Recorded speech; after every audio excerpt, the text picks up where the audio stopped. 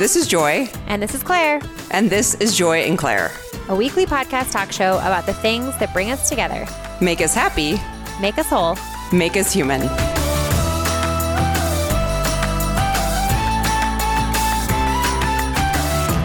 Hey guys, this is Joy. And this is Claire. Did you miss me? We did miss you, Claire. I feel like it's been forever, even though it's only been a couple weeks. It's only been 1 week, actually. Yeah, 1 week. I've been skiing. I don't know what to tell you. You had a great time, and I'm very, very happy for you. So I'm back. And we have another guest. We have another guest, which we're so excited about. Yes. Welcome to the show, Sarah Gross, the founder and CEO of Feisty Media. You are also an Ironman champion and you have a PhD in women's studies. Women's history. So we have a lot to talk about because not only did you start this business, you have a lot of experience around women in sport and what is lacking for females in sport. But what first came to mind when we were kind of looking at having you on the show was like, I heard your story about how you started Feisty Media, and we'll get to that in a second. But I was like, wow, a lot of the reason why you started Feisty Media is the reason why Claire and I started our original podcast, which is Girls Gone WOD. And now we just kind of like morphed into This is Joy and Claire, was because we saw a gap in what was out there. I think it's not going to surprise anybody that there's a huge gap in a lot of resources or a lot of everything for women, especially in sports. I want to talk a little bit about like what questions you were asking as someone who was an elite athlete. What were you seeing that was lacking, which then led you to Feisty Media? Yeah, great question. First of all, I'm excited to be here. Thank you for having me. I've had fun already, and we've been here for 4 minutes. So hopefully we did have a lot of fun. We just need to start releasing our pre-recording. Yeah, it's like way more funny. No, I forget your question. No, I don't forget your question. I listened to your episode with Kaisa Fit this morning on my commute. And I thought the same thing you were just saying. I think there's a ton of synergy here with what you all were talking about and the things that we do at Feisty. So for me, really, the media part and why I launched the company, to answer your question, has to do with when we first noticed that at the Ironman World Championships, there were 35 slots for the pro women and 50 slots for the pro men. And we have equal prize money in triathlon. Generally, there's a couple exceptions, but generally we tend to. So that to us was kind of like, as an elite athlete, like what's going on? Why don't we have equal access to our world championships? So we went through like the usual channels. Like we asked Ironman, can we have equal slots? In the process, I've become friends with the CEO, but they said no. And so we... Was there any reason why? Like, I don't like no's without a why. Yeah, their why was business related. So it's a sport, much like CrossFit. Like it's a sport that's owned by a corporation, right? And it's run like a business, which is different than a sport that's run with like a federation, where the federation's part of the mandate is to try to get more people involved in the sport and that kind of thing. So for Ironman, their no was that they were, I think, I'm reading between the lines a little bit here, but I think they were scared that if they said yes to the pro women having equal slots, that the amateur women would also want equal slots, which they probably should have. Scandal. Yeah, I know. Crazy, I know, right? Part of me is like, oh my gosh, how dare they? Right. But they're worried about pissing off their core customers, who they perceive to be the like sort of 30 to 55-year-old men. Is it rich white men though? Is it a lot of rich white men? I mean, spot on. Yeah. We know him. We love him here. You know, as you guys know, Joy and I, between living in Denver and Boulder, we're surrounded by him.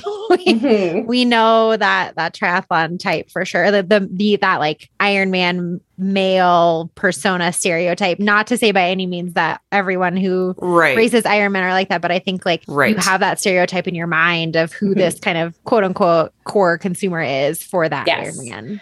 And the stereotype is there because the numbers back it up. And that's what the CEO was concerned about in terms of pissing off those people who actually he felt were his main customers, right? Even though, anyway, I have several solutions for him. But when they said no, we went to the media and there were 12 of us, and we sort of created a big splash on Twitter. This is 2015. Yeah, this is 2015. And then we ended up with like 2 million impressions in one day. And many of us got like a higher level of media than we were used to. So I was used to being interviewed, say, by Triathlete Magazine or our triathlon media, but this went to like, we were in Sports Illustrated, I was interviewed by Forbes, and I saw the impact that media could have. And I also saw that we were never going to have an empowering culture for women in sport if we didn't or we're never going to be able to empower women without an empowering culture to actually support that empowerment. Like, it's both sides. So I was like, what better way to create an empowering culture than media, which of course really is kind of a stupid endeavor, if you will. Like, when I Googled, how do you start a media company? It was like, make sure you have really deep pockets, which I don't at all. So it was sort of this thing, like, I don't know how to do this, but I'm going to try. So we started with one podcast in 2017, and we've gone from there. Which podcast was that? The Iron Women podcast, which is still going. When I first heard from you, like when you first reached out, I was like, oh my gosh, I wonder if this has to do with the Feisty Menopause podcast. Yeah, the Feisty Menopause podcast is also one of our podcasts. So we've had 8 altogether. We have 6 that are currently running. And the Menopause podcast is actually our biggest podcast, our most active community. With menopause, there was no information for active women. When we realized what kind of like a wasteland it was, we're like, oh my gosh, we have to help. So that's grown super fast over the last year. Yeah, because I've heard of that podcast and I've listened to the podcast a decent amount of episodes, and it's great. Even if you're not like in menopause, it's just the whole piece around female health, and especially if you're an active woman. So I was really excited that I was like, oh, that's a little crossover there that I know of that world. So you're building this brand, and what do you hope to accomplish through the media company? Yeah. So like I said, our goal is to kind of have an effect on the culture. So instead of, do you know what I mean by that? Like, just like the culture needs to support us if we're going to continue to be empowered. So it's like being part of that conversation. And there is a bigger conversation, obviously, around women's empowerment broadly and around women in sport that happens. So I wanted to create something that could have an impact in that space and keep momentum for those conversations. So within all of this, I mean, when I was, doing a little bit of just Googling and looking around and seeing everything that you've been doing, the question that popped into my mind is something that I think that I definitely struggle with. I know a lot of people who listen to this podcast struggle with. I mean, training for an Ironman is like a full-time job, basically, right? And then on top of that, you have all these other things going on. You have, your family life. Like, I would love to talk a little bit about creating those priorities in a world where like your daily life still very much has to exist and very much still stuff still has to get done. Like, I think we often hear this, like, you don't have time, you make time, but that's like such a romantic notion, right? That like, actually, I also only have so much time. Talk us through a little bit about how, as the last few years, it sounds like at every turn you've added more and more to your plate and your resume and your list of accomplishments. How are you balancing all? I mean, I hate the word balance, but like, kind of talk us through those priorities. Yeah. So to be clear, I don't train for Ironman anymore while I'm running a startup. I feel like, and I'm glad you asked me this, because I feel like I have this ongoing process of figuring out what my priorities are. So when I retired from Ironman training, I needed something. I just ran a little bit every day and I wasn't feeling good. And that's when I started doing CrossFit about 4 years ago. And so for me, that's become like something that I can do in 1 hour that hits the level that I need of like intense physical exercise to appease my inner elite athlete. And then I can forget about it for the day. So the people who train for Ironman and have full-time jobs and kids and stuff like that, like, I don't know how they do it. I don't know that I have answers, or they must not be, the kind of thing that I'm doing for my job. I'm responsible fully for growing a business, right? So I'm the person that's up late at night still doing emails. So I think if you have a job that can be contained into a 9-to-5 environment, then you probably have more time to train morning, noon, and night, if that's what you want to do. But I was lucky enough that when I was an Ironman athlete, I was full-time. So that allows you to kind of like eat, sleep, and train. I often say I'm a B+. We say like Ironman or like A+ personalities, and I'm like, I don't think I am. I'm a B+. Like, I'm a little chill. Like, by 5 o'clock, I need my glass of wine and just go through some documents or something. I'm not out running. How did you get interested in triathlon and an Ironman in the first place? I did my master's degree in Kingston in Ontario. And when I was there, I was in the swim team and I volunteered for the triathlon. And there were only Like just to like, I was checking in the elite athletes actually, and there were only about 10 women in the whole race. And when, after I finished my job at the check-in, I stood and watched all these athletes coming through from in T1, we call it, like the first transition from swim to bike. And I'm watching them come through, and every single woman who came through, because they were so few, I just found it the most inspiring thing. Like I must have been tired because I got up early to do the check-in, but I was like standing there by myself, tears in my eyes. Like, this is so cool. So then the next year I did that triathlon. And then when I went to Scotland to do my PhD, I kind of found myself being a big fish in a small pond, if you will. So where I never would have had a chance at winning a race in Canada because we were pretty dominant at that time in triathlon. In Scotland, I thought, oh, I could be good at this. And that's how that sort of started. You've touched on this a little bit in pretty much everything you've said so far, which is, just recognizing the lack of representation in Ironman and, recognizing the lack of information about menopause for female athletes. And has this always been something that you've just naturally been prone to noticing? Like, was there a light bulb moment for you where you thought like, no one else is going to take up this charge and I have to be the one? Yeah, I don't know. For whatever reason, I was a kid who always noticed. I always noticed when women weren't being treated in the same way as men or weren't at the same level as men. I have a very vivid memory. My dad was a VP at a local college, of being at the college with him and noticing that there were a bunch of exterior offices that were filled with executive type people. Like my dad had one of them that had windows. Then there were these interior desks that were just kind of pushed together that were the support staff. And they were almost all men in the leadership roles and almost all women in those support staff positions. And I remember thinking, there's something wrong here. Like, and feeling like there's something wrong with me. Like, I want to be in the exterior office. Like, I want to rule the world. I mean, it's a local college, but in your brain when you're 7, it's the whole thing. And so I always observed that stuff. I don't really know why. Like, I think there's a lot of people now, we have a great conversation about gender in our culture, which I love, a lot to do with like external expression of gender. And I feel like I had those observations even about the way that we culturally name gender, even through high school and even being a kid that was an athlete. Like I always felt like I recognized when I was being valued and whether that value was a feminine or masculine, like labeled feminine or masculine. So I've always been kind of aware of that. And I had some really great professors at university too, who helped me think critically around that stuff too. While you were talking, it made me think of like, as a young woman, I don't know if maybe men feel this way, but was there a moment, because I certainly have a moment, and Claire, did you have a moment where like you were aware of your body for the first time? Meaning like as a kind of like female object, maybe objectified? Like, because I remember, I have a very vivid memory.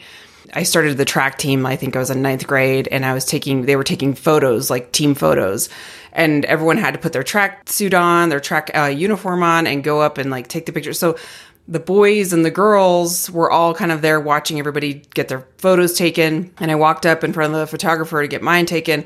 And I just remember a guy being like, "Look at Joy's legs." And I, at that point, like had never considered any type of body part of mine to be like good, bad, hot, not hot. Like I had no vocabulary for that, even in 9th grade. And that stuck with me as like, oh, that's desirable. But I didn't even know what that meant either. And that just really, I think, kind of as women, like once you kind of become objectified, everything changes for you mentally. I don't know if males feel the same way. But back to your question too, like I don't want to go off on too many tangents, but I'm very aware now as well of gender. And I think that is an important conversation that we have to keep having. You know, I watched JVN's Getting Curious. I don't know if you've watched that show yet, but he talks so much about like, let's get rid of the binary and can we have those types of discussions? So it's all like, we need to just keep digging deeper into things that we think we already know everything about. Mm-hmm. Yeah, for sure. You know, I don't have a moment of remember being objectified, but I do have a couple of moments. You know, one is that I remember suddenly knowing in puberty, feeling, instead of understanding that I was going through puberty, like I was getting hips and breasts, that I was fat. Like that's how I internalized puberty. No one talked to me about it. No one, I never remember, like maybe we did, maybe we had a class in school where they taught us like your hips were widened or whatever, but I didn't take that in as like, that's what was happening to me. I just had internalized some kind of like feminine ideal, body image ideal, and thus felt fat because I was no longer like a lean childlike figure. So I remember that specifically. And also around sex, like I went through puberty really early, right? And I remember like now I'm going like, do you talk about this stuff on your podcast? Totally. All of it. 9 years of it. Go there. Yeah. Okay. Oh my gosh. Yes. Perfect. So I had sex for the first time when I was 14 years old. And afterwards I had this vivid dream about being like that I was evil and bad. I remember like I had a reoccurring dream actually all through my teenage years of like being locked in this closet and I was somehow this like slut, like this, and I didn't know like that I had internalized that. Like I wasn't thinking those things about myself in the daytime. It was just coming out in these dreams. And I had to sort of work through that like in my 20s. So those are my two kind of things that when I realized, I've internalized a bunch of shit here. You know? Yeah. And it's all this baggage that we carry as women. I don't think we're aware of it, but if we kind of dig deep, and this is not to kind of say we have to overanalyze every single thing we've been through, but I think it's just to say that all of these things cumulatively affect us now. And like even as you're talking about like Feisty Media and creating this media company for women, the thought that I have often is, okay, I'm in my 40s and we've come a long way. Women have come a long way. Women have, more positions of power. But then you look at, and I'm not trying to get political, we're not going to talk about this on like a grander scale, but then you look at like abortion rights. I'm just like, we're not even... What are we even doing? So I mean, I have young kids, and even like not, on a I guess sort of less charged topic, like you look at the medical research around pregnancy, like, or even, around women's health in general. And it's just not even there. And I'm sure this is what you were kind of speaking to like with the menopause stuff, but it's like, you go and try to find, I'm going to go try to get like a quote unquote informed option. There isn't any information out there to have an informed option. Mm-hmm. And you start asking the questions of like, well, why isn't this out there? And it's like, well, there's no funding for it. Well, why the hell isn't there any funding for it? And I think like there's always that joke. It's like, if men could get pregnant, what would the world look like? It'd be so different. But I do think that's true, that like there is that female bodies and women's bodies have traditionally not been seen as having that same amount of priority. And I think it's also interesting to then extrapolate that into sport and to see, okay, where do the values lie? I know that like, even looking at like the Olympics where they, the volleyball teams had to fight to not have to wear these like teeny tiny bikinis for their volleyball matches. And it was like, why was that even a fight? Like who cares? Like, why should you have to practically wear this like Brazilian bikini in order to be able to compete? And there's so many examples like that, right? Mm-hmm. It goes on and on and on, right? So we work really closely with Dr. Stacey Sims, who I think she was a pioneer. She was sort of the first one to put up her hand and go, wait a second, if we exclude women from sports science studies, how do we actually know that the outcomes of the studies apply to women? Yeah. And what the hell are we doing? A side note, we've referenced her many times on the podcast, and she is the author of Roar, talks all the time about women are not small men. You can Google her. She's great. Mm-hmm. Yeah, she's amazing. And we, so with our Women's Performance Summit that we held for the first time last year at the end of March, and we're doing again this year at the end of March, we felt like, to your point, Claire, like we needed to bring together some experts who do have expertise in the space, or who are at least like kind of taking some of the science that is available and then interpreting it for everyday women, right? So that's part of our goal with our whole women's performance vertical, like with the new podcast and with the summit too, is to go, like somebody has to be looking out for women's well-being in terms of, because we do have an industry, like a diet and fitness industry that actually is going to sell us a bunch of crap. Like when we launched our menopause brand, I started getting all the menopause advertising on Instagram, and holy crap, it's terrible. Like people will sell you, there's lots of teas, lots of special teas that are going to get rid of your extra body, extra belly fat. That is like, what is that? So many teas, so many greens. If I see one more fill in the blank greens, I'm not going to say it on this podcast, but if I see one more ad for that, I'm going to just puke. Right. Yeah. Like there's so much. Stop. Yeah. And so that's sort of a part of our mission, is to actually kind of go work with people like Stacey who actually know, right? Who can actually vet information and then bring it into our summit, into our podcast in a way that's helpful for the everyday active woman. So I'm glad you said that, Claire, because I think that's a massive gap, right? And it's only going to get better. That's what I see. Like for Stacey being the first one, now I'm aware of at least 10 Stacys who are now doing PhDs and working in the area of women's sports science. So we're going to start to get more information, and we're going to learn more, and it's going to shift and change, but it's only going to get better. We're going to take a quick break, and after the break, I want to hear more about the summit that you guys are doing. So this week, we are sponsored by Ned. You know him? You love them? You can support the podcast by supporting our great sponsors, Ned. They have the De-Stress Blend. They have the Sleep Blend. Please support the podcast and a great, great brand. The Sleep Blend I love because I get hotel sleep, but Claire says it's the night after you get home from a hotel sleep. Either way you like to sleep, their products are amazing and great quality, USDA certified organic. If you'd like to give Ned a try, Joy and Claire listeners get 15% off Ned products with code JOY. That's helloned.com/joy to get access, HELLONED.com/joy to get 15% off. Thank you, Ned, for sponsoring the show and offering our listeners a natural remedy for some of life's most common health issues. So tell us all about your summit. Well, we have our Women's Performance Summit at the end of March. It's the 25th to 27th, and it's virtual. So we actually started the virtual summit because of COVID, and our audience said, we want it to continue to be virtual. So we said, okay, that's great. And that means too, that people can access it. So the point of the summit really is to bring vetted expert information to active women who want to know about nutrition, physiology, mental health, and culture. Because for us, we don't think you can really separate those things. So when we're talking about nutrition, we can't separate it from the things that we talked about, like the things that we've all internalized and learned about nutrition.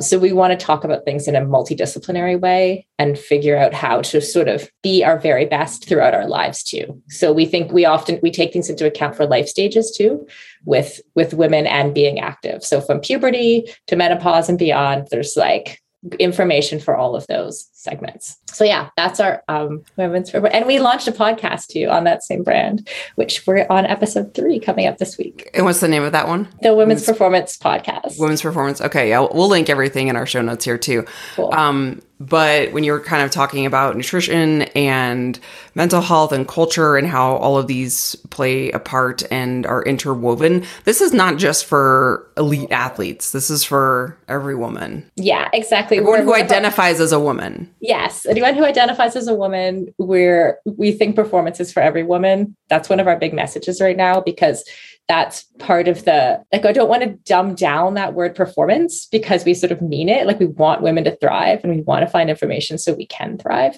But we don't want to, I don't really love the word thrive either, to be honest, but you know what I mean. It is getting a little saturated and yeah, wellness, right? Yes, right. It's very I have this idea of the person, the same type of person who uses the word juicy a lot. Or take care, self-care, take care of yourself. Yeah. Oh, I saw this great tweet just to bring this up. That was I'm tired of self-care. Everyone else can take care of me now. I want that. That's awesome.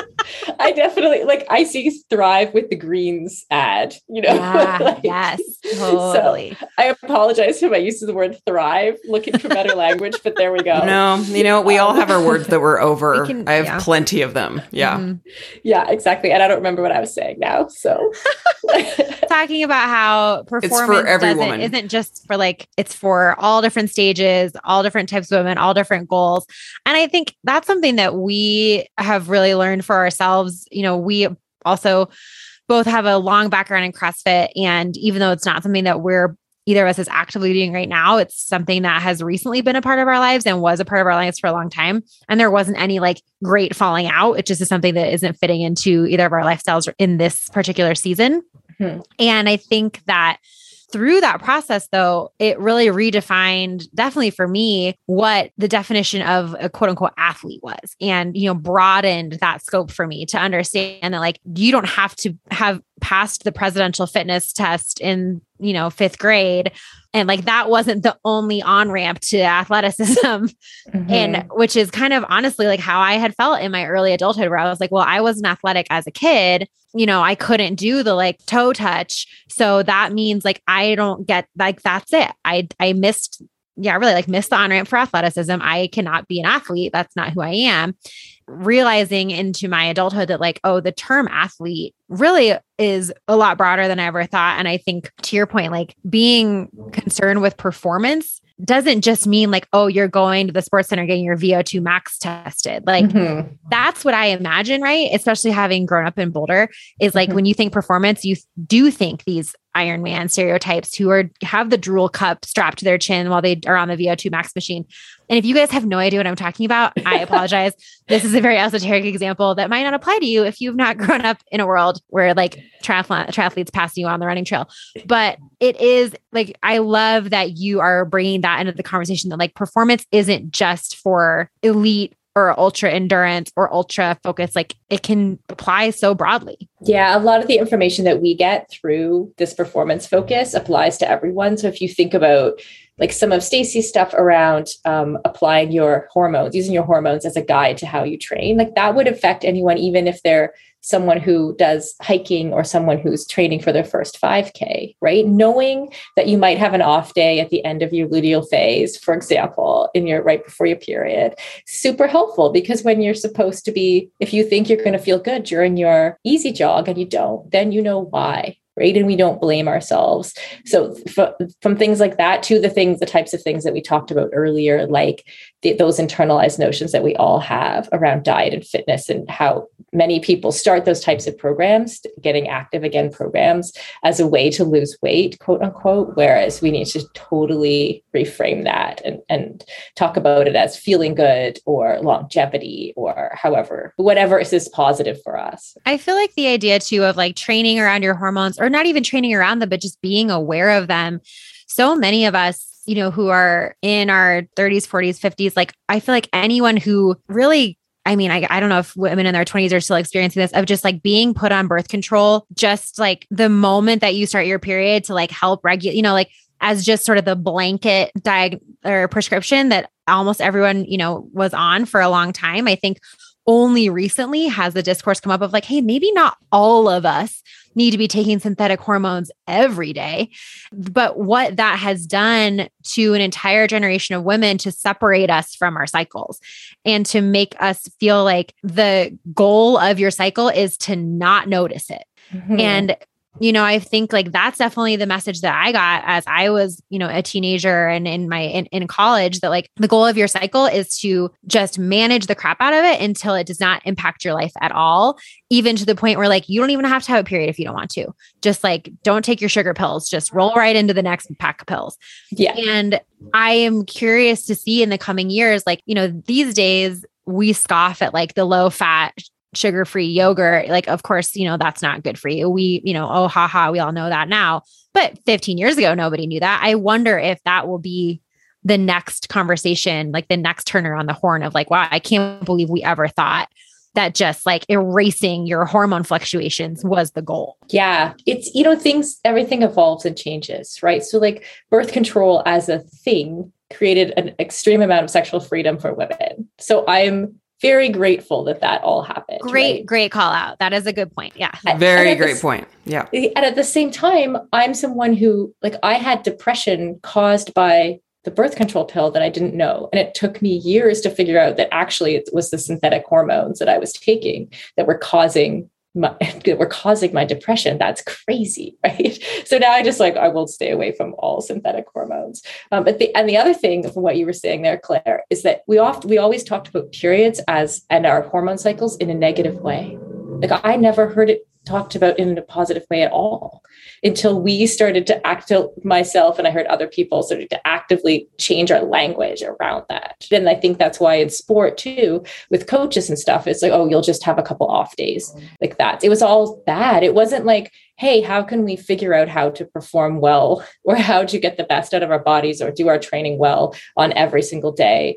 How do we figure that out? It wasn't that. It was like, I'll just admit that it's going to be crappy for a little while and you'll come back around, you know? Right. Like what words do we associate with our cycle? Like tired, bloated, crabby, cranky, hungry, like, you know, and like, let's not even have an entire podcast series about how the word hungry is negative, but like, you're exactly right. Like never in my life really has someone sat me down and been like, hey, these, like, how can you see these as indicators of like a way that you could be prioritizing different moments versus just like, no, your training is your training.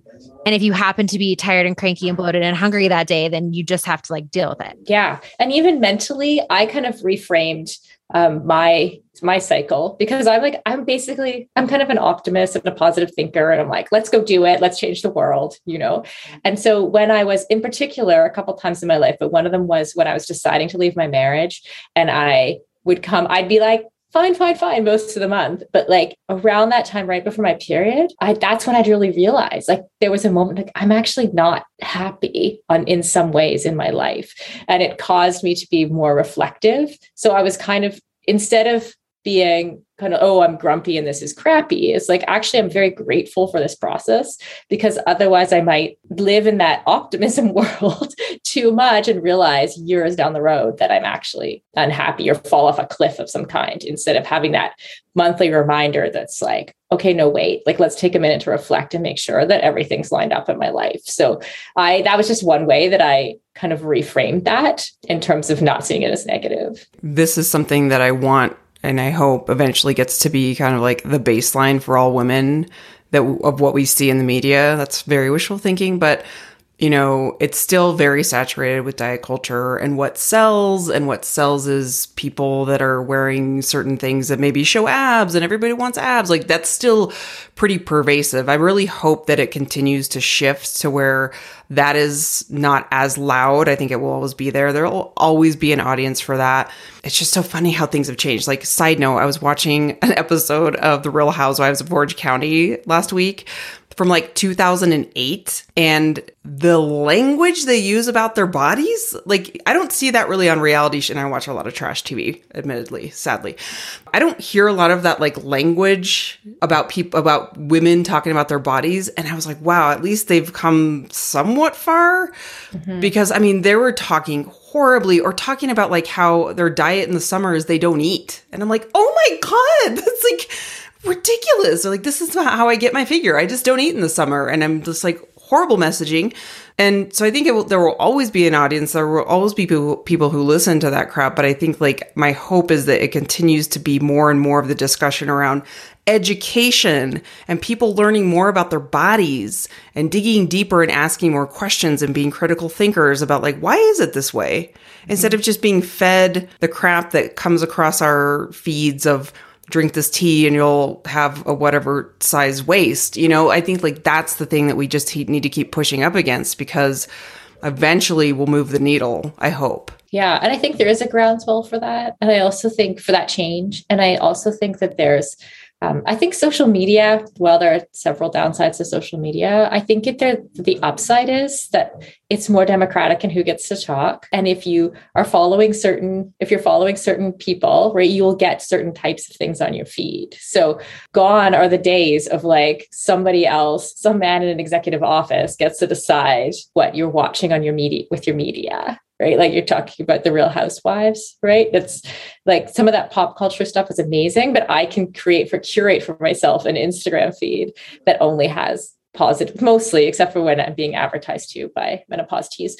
It's like mostly positive messages about women and about our bodies too. So I'm like grateful for that part of what social media can be. And I think we're at least at a place where but we're far, far from those messages going away. But the huge difference to me is like, I notice them now when I hear them. I don't just take them as the norm.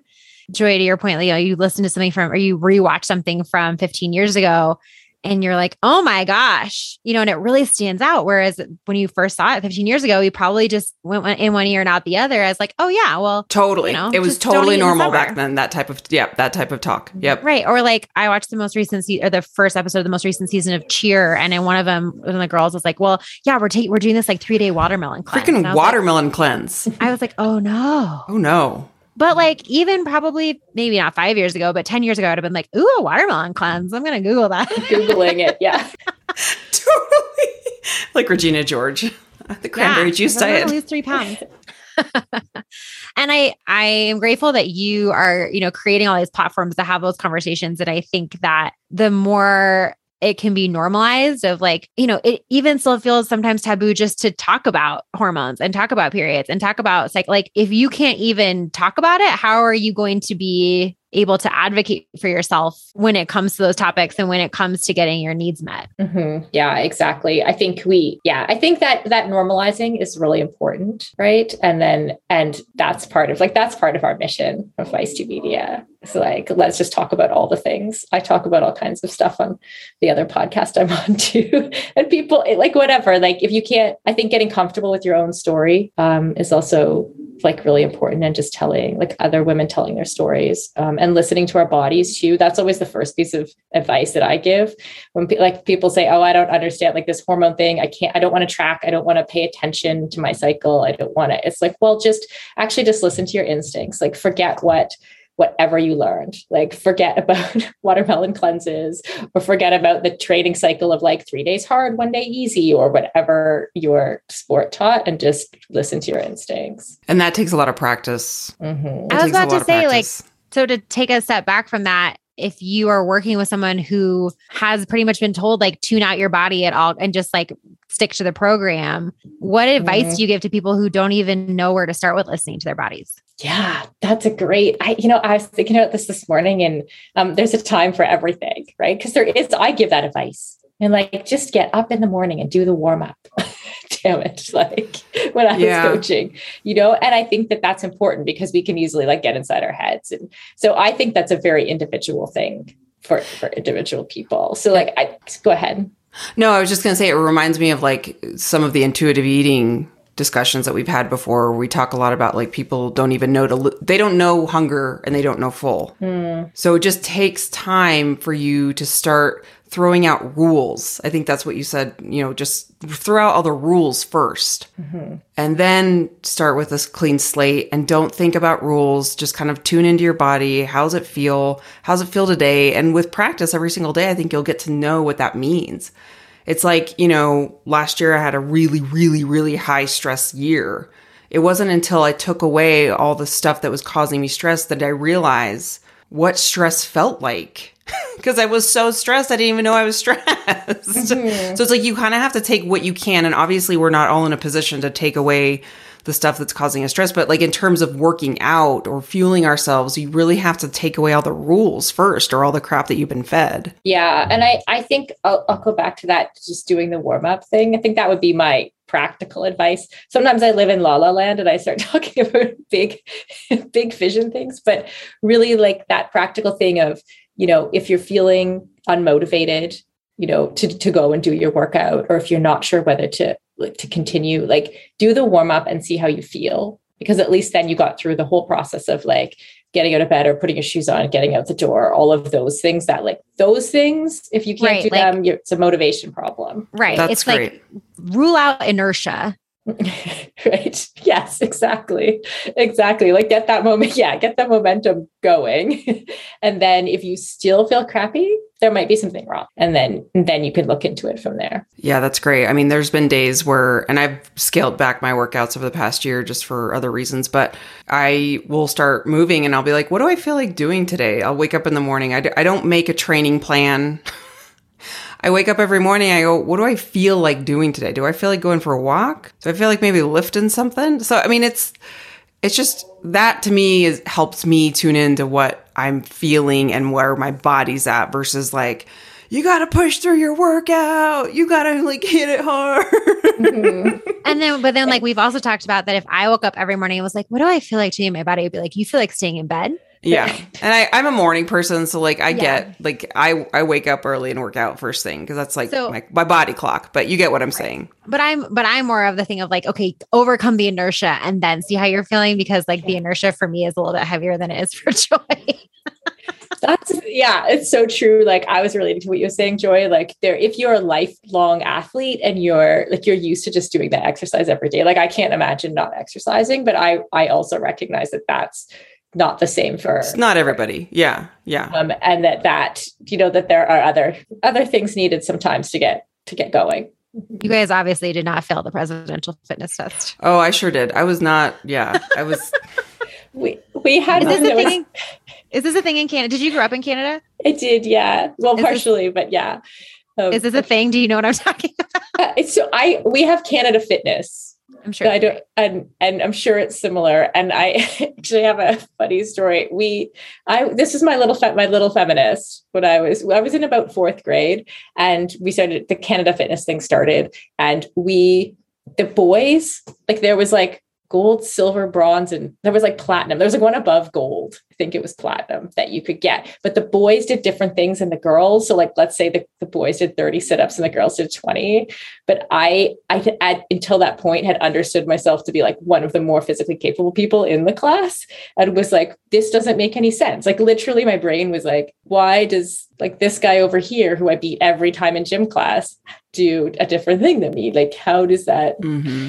And so my friend and I we basically were like, we're going to do the boys. Like we got the boys' highest level in this thing, but we stood our ground on that.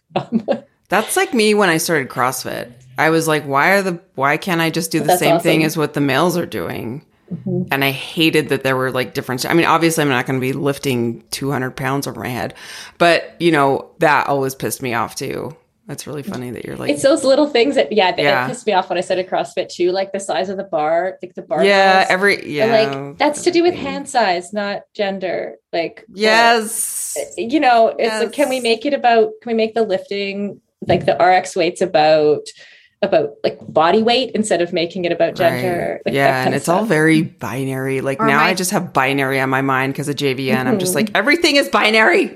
I just need my forever campaign of scaling wall balls based on height. Right. Yes. Right. Like Claire's so mad right now. I have a real big hill you will die on. Yeah. I will die on this hill that if I am 5'3", I should not be throwing the freaking wall ball to the same target as someone who's 5'10". I don't care.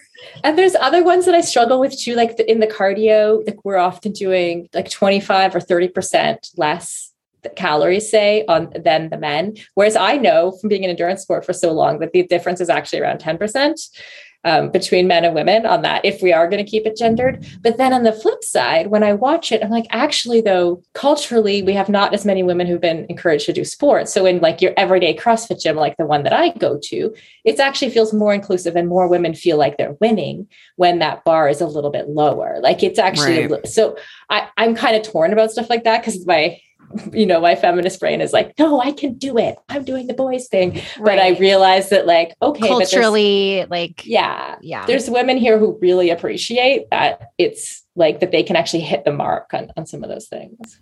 Yeah, okay. We'll just have to win another day. I know we're almost out of time, but there is one more thing that I keep sort of thinking about that I don't want to end this conversation before we talk about it, which is, and this is a very big topic, and I'm sorry for doing this. It is maintaining and even peaking in performance later in life. I feel like this is coming up more and more, you know, both with men and women, like, you know, Kelly Slater, who just won pipe at the week before his 50th birthday last week. Like I, you know, recently had something come across my Facebook of a woman in like a trail runner in Scotland who, you know, set like I don't know what they're called in Scotland, like, you know, basically an ultra marathon around all the hilly areas.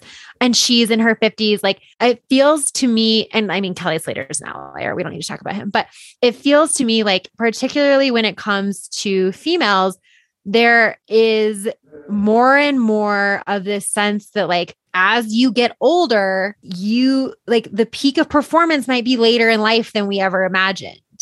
Is this something that has come up, you know, in your communities yet? And just sort of tell me more. I want to know more about this. Yeah. So I have a couple friends who podium at Ironman when they're 50, right? Women, especially women.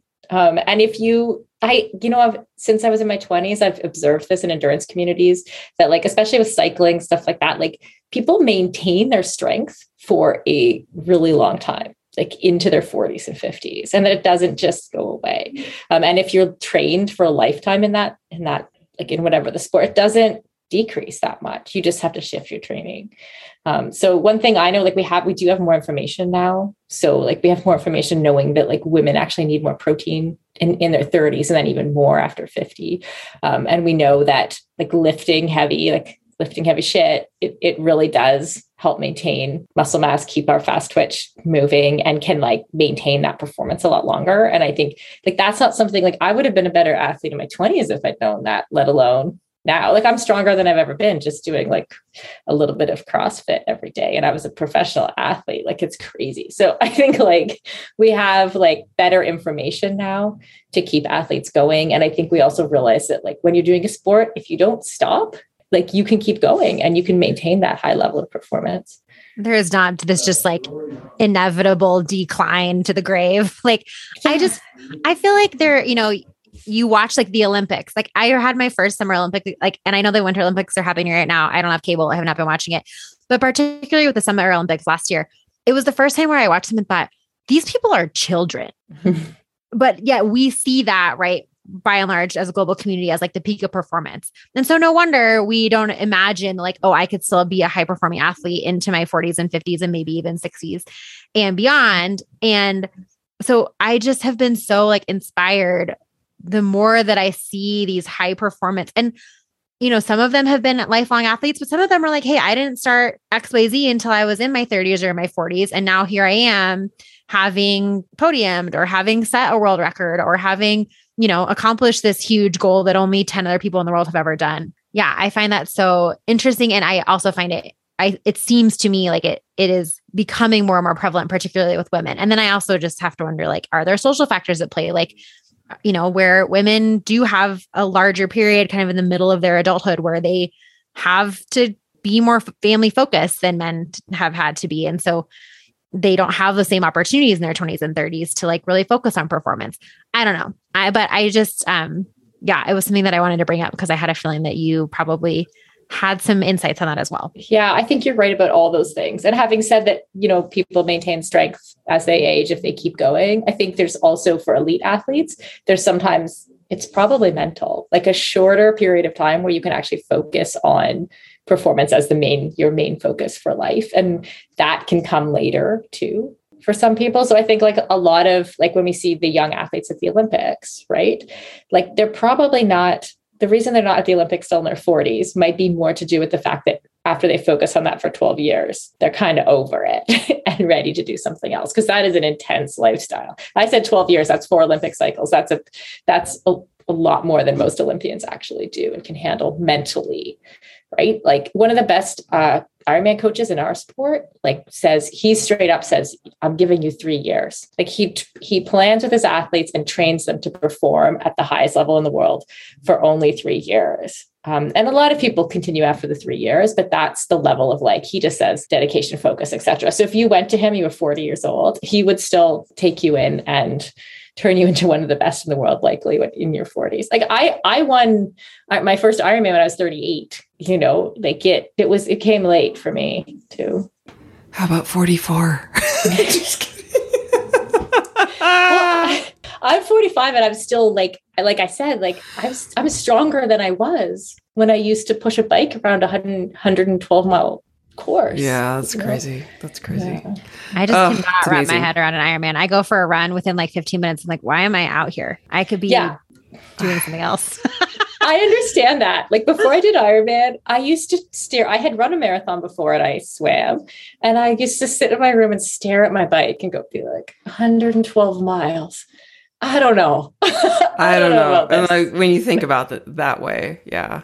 Oh my goodness. Well, Sarah, thank you so much. Thank you for your time. This has been really a great conversation. We'd love to have you back and kind of just keep up with Feisty Media just because it's amazing what you're doing. So can you tell everybody where you are on the socials? Sure. So our website's livefeisty.com. And on the socials, you can find us at feisty_media. For me personally, it's at sarah.gross on Instagram. And our women's performance brand, if you want to check that out, is womensperformance.com. Is there also information there where people can sign up for the summit that's coming up in March? Yes. Cool. And you can see all of the keynotes that we just got sorted out, which I'm super excited about. Yay. Awesome. And everybody, you know where to find us. We are at JoyandClaire_ on Instagram. You can find us at joyandclaire.com. Send us an email. This is joyandclaire@gmail.com. Don't forget to check out our awesome sponsor, Ned. Use discount code JOY. Check out their de-stress blend. It's actually really high in CBG, which is like the new hot cannabinoid. So I just have always wanted to say new hot cannabinoid. It's not a regular cannabinoid. It's like a cool cannabinoid. Cannabinoid is a fun word to say. It really is. I thought I was saying it wrong. Cannabinoid? Cannabinoid. Yeah. So go check out helloned.com, discount code JOY, and support the sponsors that support our podcast. Thank you so much for being here, and we will talk to you next week. Bye, everybody.